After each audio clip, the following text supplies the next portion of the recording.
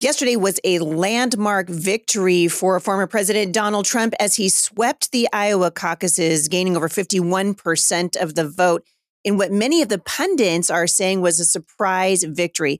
What does this leave for the Republican Party heading into the November elections? Where do we go from here? Today, I'm going to give you a little bit of analysis of the Iowa caucuses and tell you where I think we're headed in the future. This is the Heidi St. John podcast. I'm glad you're here. Stick around. I think you're going to be encouraged.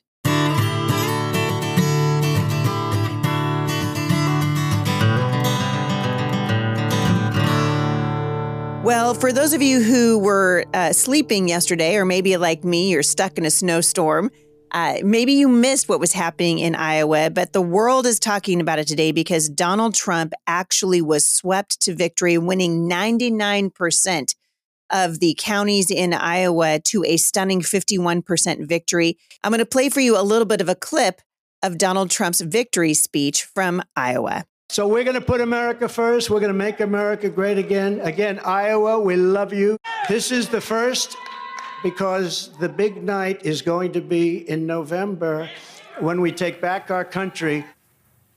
Trump received 51% of the vote share in his historic victory. He lost the Iowa caucuses back in 2016, but momentum for his comeback campaign has surged this year, even though he faces a litany of legal troubles, including more than 90 felony charges across 4 states. Trump finished far ahead of his rivals. We're still waiting for a final tally, but most polls have reported now. So there's Trump's 51%. Florida Governor Ron DeSantis projected to come in a distant second with roughly 21% of the vote. And DeSantis nearly overtook former UN Ambassador Nikki Haley, who's projected to finish third now with around 19% of the vote. The clip I just played for you was actually from a Canadian newscasting company. And the reason I did that is because they are one of the most mellow when it comes to their post-election analysis. And I appreciated that. But I think it's worth going back and talking about kind of what happened with Vivek last night. So in one of the classier moves, Vivek, of course, came in a distant fourth. Obviously, no path forward for him. In November, he recognized that and actually suspended his campaign as soon as he realized that he was going to come in fourth in the Iowa caucuses, and then immediately threw his support behind Donald Trump. On the other hand, Nikki Haley, who I don't think has a chance at all. There's no path that I can see. She's going to lose miserably in her home state of South Carolina. She's likely going to lose in the New Hampshire primaries.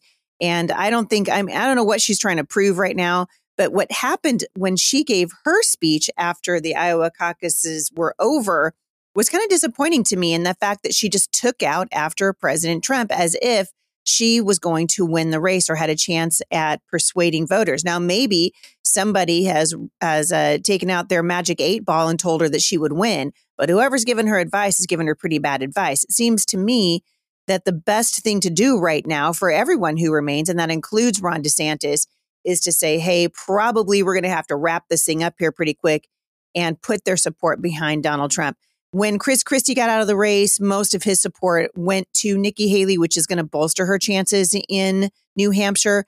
But when it comes to her ability to be able to win this thing, to pull it off, she's not ready for prime time. There's several things that she has said over the course of her campaign. I actually really appreciated Nikki Haley when she was the ambassador to the United Nations, but it seems to me that she's having a little too much of a love affair with the globalists over at the UN. And there's several things that she has said. She probably was the chief flip-flopper in this current campaign cycle. But I was really disappointed in her attack, her just relentless attacks against Donald Trump. And she's trying to set herself apart as the alternative to Trump. But the problem is, it's not going to work. And so I think while she's going to get Chris Christie's votes, it's not going to be enough to take her over the finish line. Not in New Hampshire, not in South Carolina, not anywhere, as the Grinch would say. When it comes to Ron DeSantis, you guys know I really like Ron DeSantis. I was listening to Joy Reid just tear him apart this morning on MSNBC. And you know why she can't stand the guy? She can't stand the guy for all the reasons why I think he's the greatest governor that the state of Florida has ever had. With that being said, this is not his time. He's not going to pull it off. And even if he comes in, again in South Carolina or in New Hampshire, which I think he's likely going to pull it off in South Carolina, there's no way at this point, barring some sort of a miracle, that these guys catch up to Trump. And so what I think you're going to see happen in the next several weeks is that one by one, people are going to begin to say, hey, maybe we shouldn't waste, $80 million, $300 million on a campaign that's destined to fail. And maybe we put that money into a campaign that actually has a shot at winning. And so I've been saying this for a long time. I'm going to continue to say it. I think that Trump is going to be the nominee for the Republican Party, and the Iowa caucus is certainly a foreshadowing of that.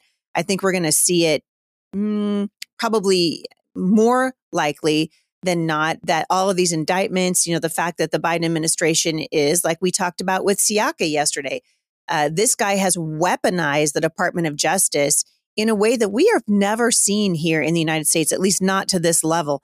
And so I think the American people are tired of it. And as my husband and I were kind of remarking about this in the truck on the way to the office, I almost didn't make it to the studio today. If you guys are watching this on Rumble or YouTube, you can see that I'm all bundled up. I'm wearing my sweater because it was a balmy 16 degrees when I was driving here this morning, and we are expected to have an ice storm in the next 24 hours. Here in the Pacific Northwest, the ice storms are the events that tend to cripple the area. And so we're kind of playing it by ears as to how we're going to do the podcast over the next couple of days.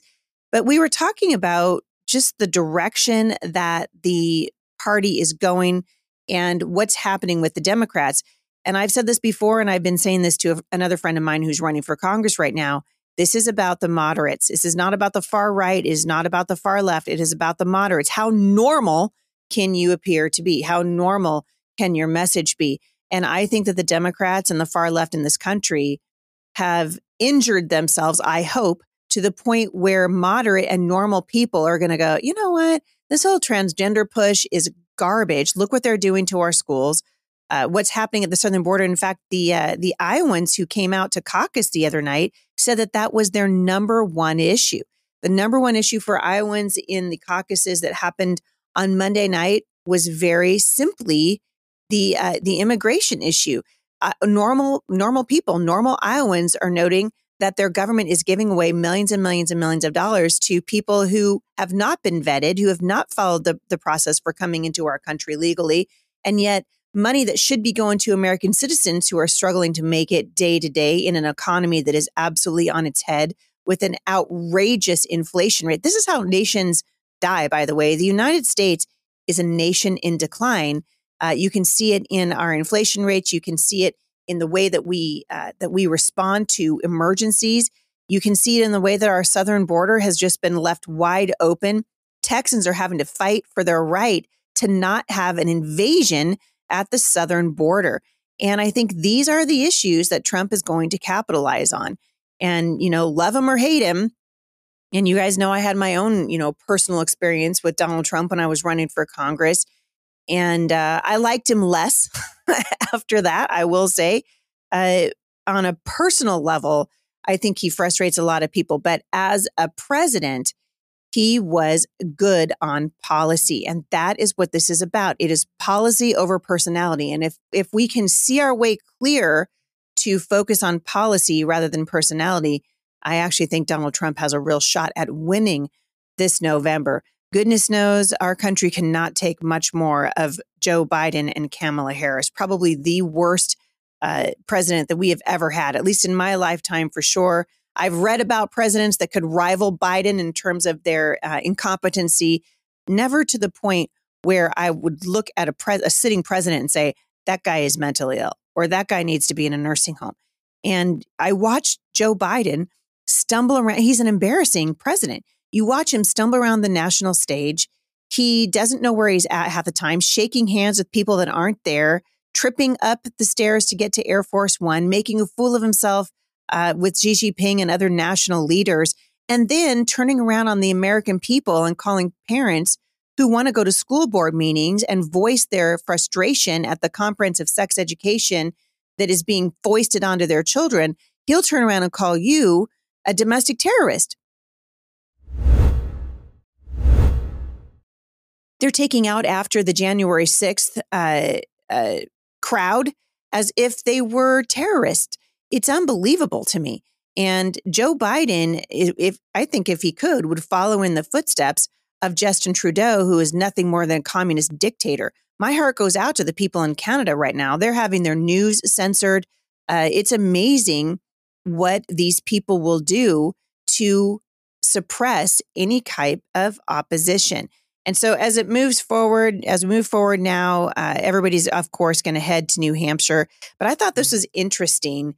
Coming out of the news on the heels of Donald Trump's decisive victory, Democrat Illinois Governor J.B. Pritzker. Now, you guys all remember Pritzker. He was right up there with Jay Inslee and Gretchen Whitmer in one of the most tyrannical, authoritarian governors in the midst of COVID. He's claiming that Donald Trump's performance at the Iowa caucuses shows that he is weak. Pritzker, who is a Biden campaign surrogate, made the remark on MSNBC, of course, Monday night as votes were still being counted. Something that's interesting, and I'll get back to Pritzker in a second, but something else that I thought was so interesting as I watched the returns come in. You know, I like to look and see at various stages along the point. You know, what's MSNBC saying? What's Fox News saying? You know, what's Tucker Carlson have to say? What are they saying over at the Daily Wire? It's interesting to see different perspectives. But the thing that I thought was most alarming was coming from the very hard left news outlets in this country. Rachel Maddow being, of course, the queen of the broken legacy media. And they refused to air Donald Trump's victory speech because they said, and I quote, "We have to think really hard about whether or not we want to knowingly air false information." When she said that, both my husband and myself just went, "Oh, hey, that is rich," coming from the people that lied to us 24 hours a day over there at MSNBC. So very, very interesting times that we're into right now. But this remark that Pritzker made saying that Donald Trump was weak is interesting to me, partly because he made it while votes were still being counted, and partly because Trump has ended up winning by this massive margin with 51% of the vote. That was huge. They were telling him, hey, you know, we're going to consider it to be a landslide if you can clear 12%. And of course, he blew that out of the water. This is what he said, Pritzker. This is what he said. "This is the most famous Republican. He's the guy who, you know, basically built the modern Republican Party, the MAGA Republican Party that Democrats are running against. And half the people in that party didn't vote for Donald Trump." Pritzker was saying this again on MSNBC. So I think that's telling, he went on to say, it tells you the weakness of Donald Trump and also an opportunity for the Democrats. Because in the end, look, if the base doesn't turn out for Donald Trump in a general election enthusiastically, and Democrats do turn out their base, this is all about, you know, independents and independents who don't like Trump. So I think we're in a good place tonight to see what's happening on the Republican side. He went on to say, if Donald Trump is in fact the winner tonight and able to win in New Hampshire and South Carolina, probably the race is over. But the truth is all these candidates are running as sort of mini-me Trump Republicans. And so Pritzker, of course, is supporting the re-election campaign, if you want to call it that, of Joe Biden. But I have a completely different take on this. To me, this did not show weakness in Trump, and it showed that his base, who was willing to come out in sub-zero temperatures and caucus for Trump, shows me that the enthusiasm is behind him. People are going to vote with their based on their wallets, based on what's happening to them with taxes. They're gonna vote based on what they see happening in the school system, which is, you know, broken beyond repair. You guys have heard me say many times here at the show, you know, I wave the white flag. I think that the public school system is beyond repair. And the reason I think that is because it is absolutely infiltrated by the National Educators Association, who basically owns the schools. And they're the ones who are setting the temperature in the schools. They're the ones who are determining the agenda. They're the ones who are pushing transgenderism and radical comprehensive sex education. So it's interesting to note that the education system is completely on fire. Every place from Abilene Christian University to obviously our woke secular universities to our public school system. And I think ordinary Americans are really tired of it. Most people are going to look at what's happening in the country right now, especially as it relates to what's happening on our southern border and what's happening in our schools, and say, no, actually, men cannot be women. And you guys, we need to hold the line. We need to speak the truth. We need to be praying for the people that are running for office. I've said it before and I'll say it again. If Trump is the nominee, and I believe that he is going to be the nominee, he will have my support going into the 2024 November elections. These are critical elections for the country. We don't have, I think, very much time to spare. And I was watching, and I have been sort of fascinated to watch people like my friend Jack Hibbs commenting on what's happening in the culture and reminding God's people, and I'm going to say it again, that the world might be in crisis, but God's people don't need to be. We should be men and women of prayer. We should be praying. Even if you don't like Donald Trump, pray for him, because he is very likely going to be running to represent this nation in the 2024 races. And if it's Trump versus Joe Biden again, I just don't think the nation's going to survive another 4 years of Joe Biden. Whoever it is that is behind Joe Biden, we know that Joe Biden's not in charge of his own life, right? I'm surprised. I don't think that guy's in charge of his breakfast, quite frankly. And so we've got a crisis in this country. And, I keep hearing the left talk about an existential threat. Well, the existential threat is the threat that Americans, ordinary Americans like you and me, are slowly but surely losing our freedoms in this country. We're dying the death of 1,000 paper cuts. In Washington state, there are several bills that are being put before the state legislature right now that are absolutely devastating. And we need to be paying attention. Again, the federal races are very important. President of the United States is very important, but don't take your eye off the ball when it comes to local races. Christians should be involved in these things. Be involved in your library boards. Find out who's running for for the Parks and Recreation position in your local jurisdiction. Find out who's sitting on your city council. Did you know that you can find out who's running for judge in your area? The judges have historically hidden behind the fact that they are supposed to be impartial, but we know that none of these judges are impartial. All you got to do is look at the Ninth Circuit Court. But the same thing is true, and even maybe more important, locally. Find out who is running to represent you as a local magistrate. Who are the people that want to preside over trials of ordinary people? If they are unwise, or if they come with a political agenda that is anti-God, anti-First Amendment, anti-Second Amendment, these judges do bring those perspectives to the bench with them. And so Americans have a right to know who is running for these positions.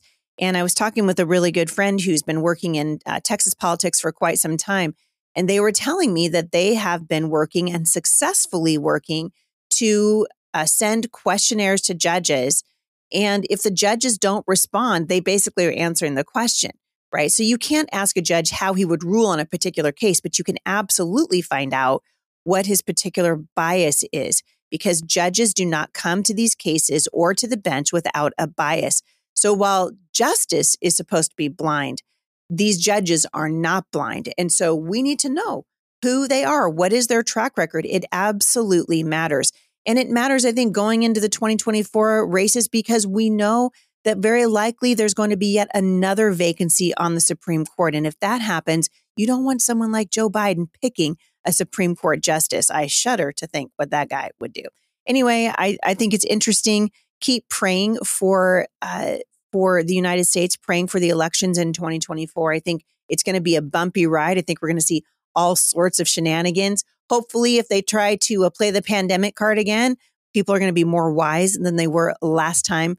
But in all of these things, we are called not to be afraid. God didn't give us a spirit of fear, but of power, love, and a sound mind. Stay informed, stay involved, stay in prayer, and I think we're going to see God do amazing things. You guys, thank you so much for listening. A lot of you have been asking as I wrap up today for my sourdough recipe, and it will be in the show notes today. So check it out. We love you guys. Thanks for listening. I'll see you back here again at the intersection of faith and